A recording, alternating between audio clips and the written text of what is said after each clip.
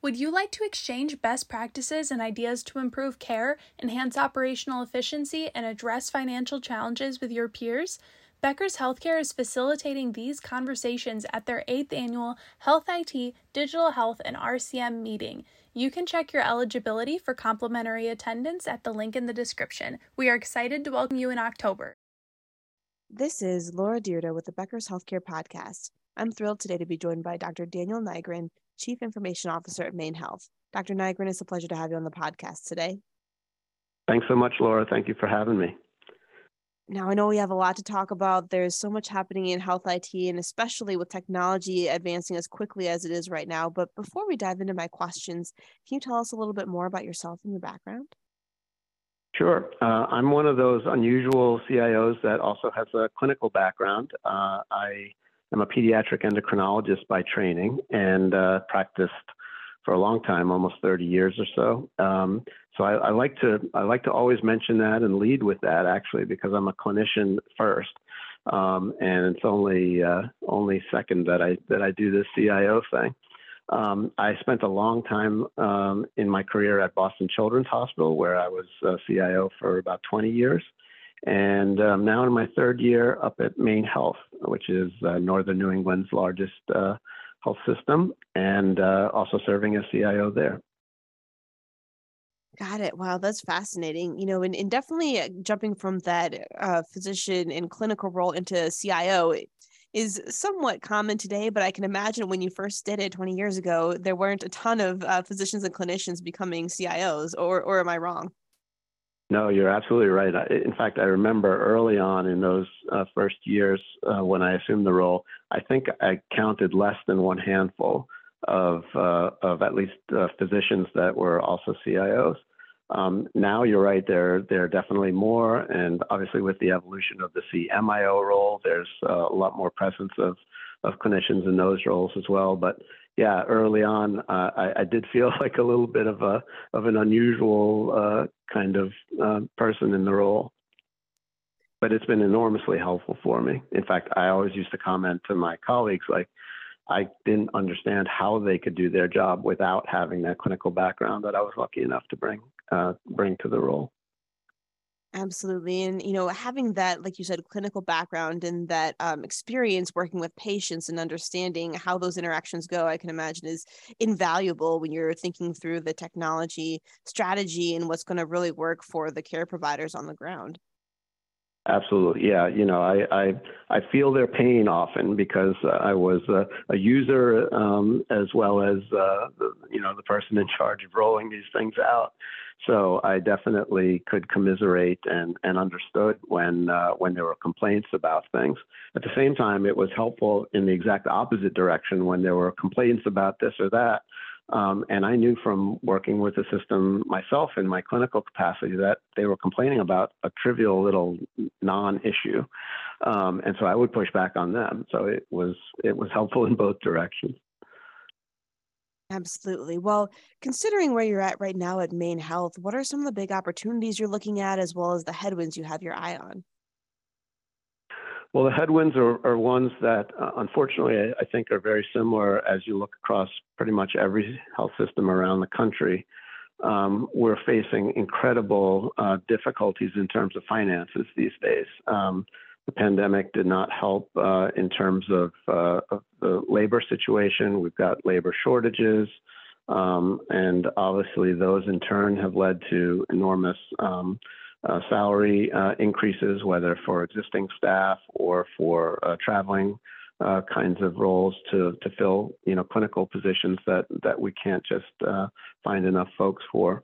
So those things, coupled the labor shortages together with the resulting financial situation that has put us all in, really are forcing organizations to be pushed into situations that they've not been in for quite some time, if ever, frankly.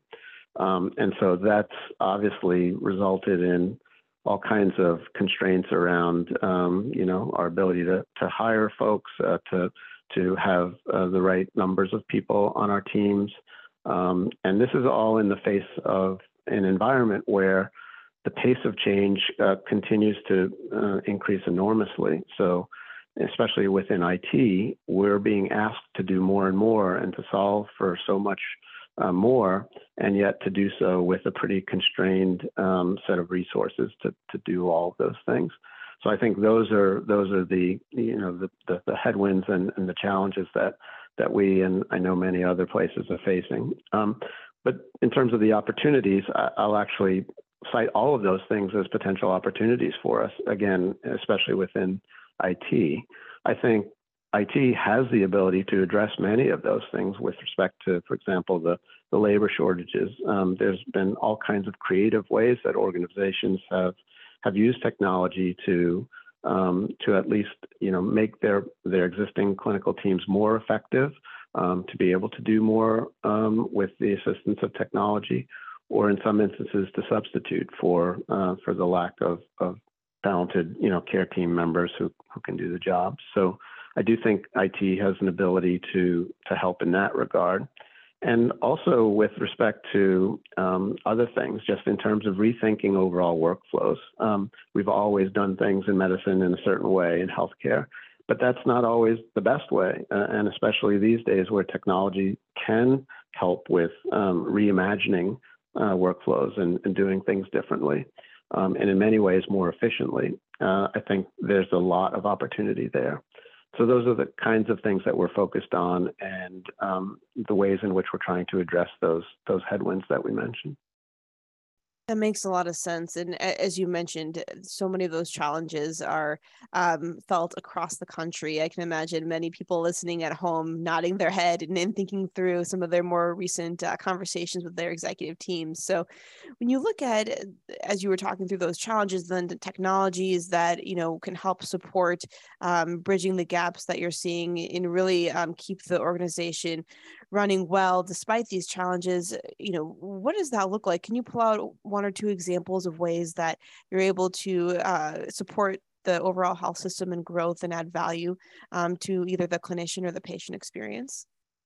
Sure. I mean, the obvious one that we all saw with the pandemic is the presence and the development of virtual care, right? So this was obviously technology that we had already, and yet it exploded with the start of the pandemic and has continued. And I think what's interesting is to see that this is now no longer felt to be some, esoteric kind of thing. And in fact, many organizations are using this in creative ways to solve some of those challenges that I mentioned before. So we're starting to hear a lot more about virtual nursing scenarios, remote ICU kinds of care and monitoring.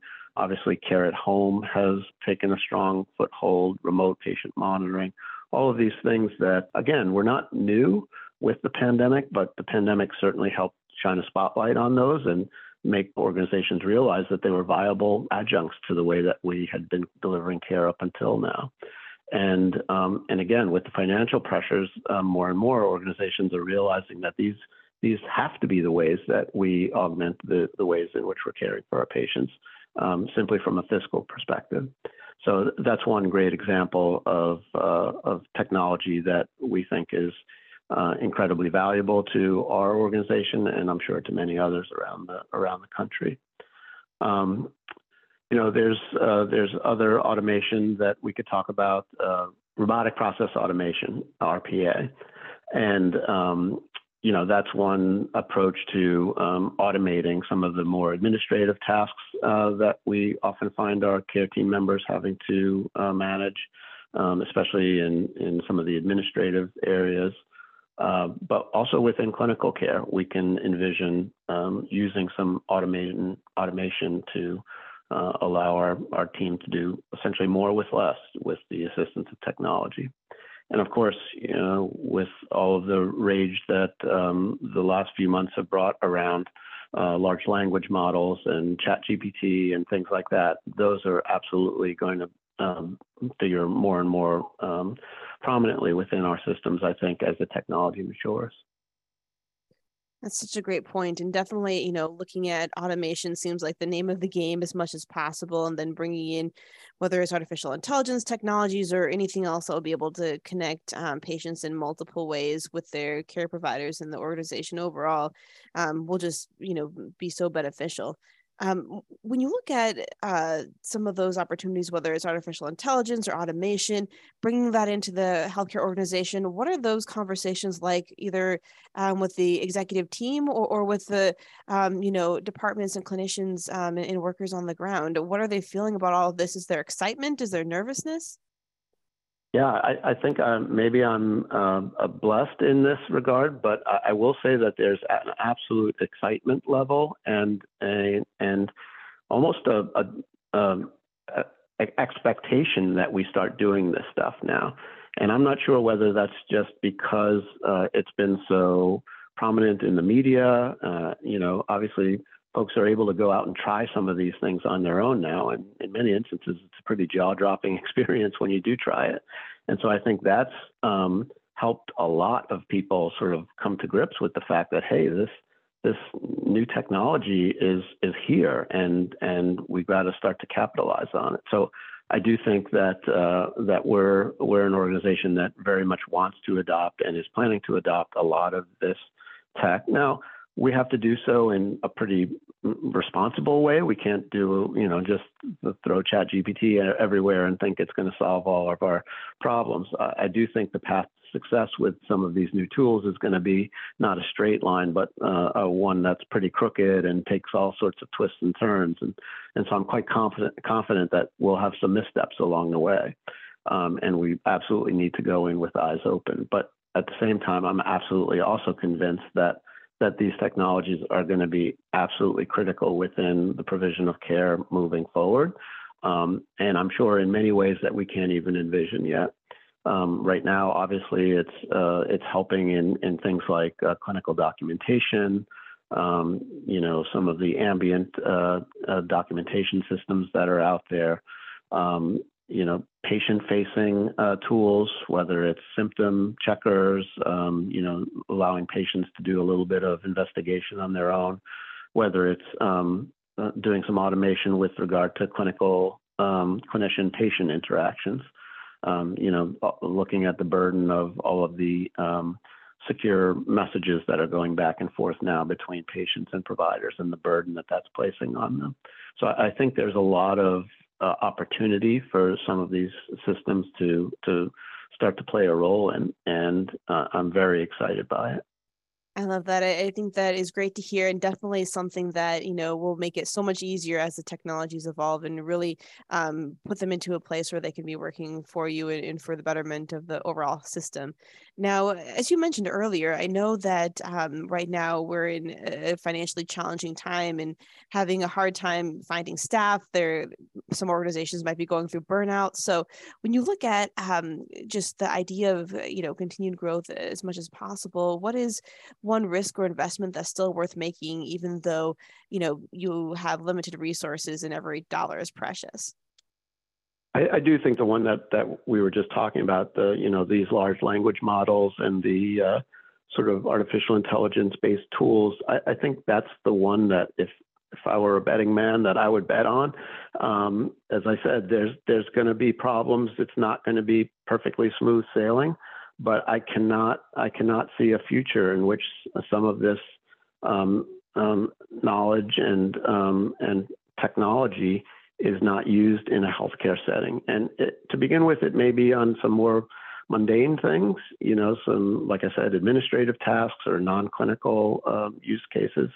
But I think that that's only the beginning. I do think ultimately it's going to start to have a role in assisting clinicians in their care for patients. And so I think that that's the bet that I'd place a wager on, and that I think health systems should similarly start to really take a focused look at. I know that we are. Great to hear, in just really fantastic insight. Now, I wanted to look just a little bit further into the future as well. Where do you see as being some of the best opportunities over the next 2 to 3 years for growth, yourself as a CIO, as well as the technology teams that you're working with? The landscape that we're talking about here, it's so exciting to me. Again, I've been in this role now for about 25 years, all in all, and I can't tell you a time where there's been more excitement in the air about the the role that technology and IT in general can play within healthcare, and in fact needs to play because of all of those issues that we talked about before. I think there's an expectation that technology is going to help to allow organizations to survive, to be able to function with fewer resources and to become more efficient. So whether or not it's that IT is going to help with growth, or rather that IT is just going to help us stay afloat, frankly. Either way, I'm absolutely convinced that this is a fantastic time to be within healthcare IT. And as I said, I'm incredibly excited to see how the next several years unfold, because I think we're at a key juncture in the use of technology within medicine. Dr. Nigrin, I really appreciate it. It's been so fun to speak with you, and definitely we're looking forward to having you at our Health IT, Digital Health, and Revenue Cycle event in October. I know a lot of these discussions will continue on, and with the technology, whether it's ChatGPT or others, evolving so quickly, it'll just be fascinating to have those real-time discussions and see what everybody's doing. Absolutely, Laura. I'm looking forward to it. It's so important for leaders at the top of organizations to keep learning, stay sharp, grow their networks. To help our audience better do this in a more simplified, personalized, and meaningful way, Becker's Healthcare has launched MyBHC. It's your trusted Becker's Healthcare experience and more, with content, connections, events, and learning opportunities. Join the community free of charge at www.my.beckershospitalreview.com, and we'll see you there.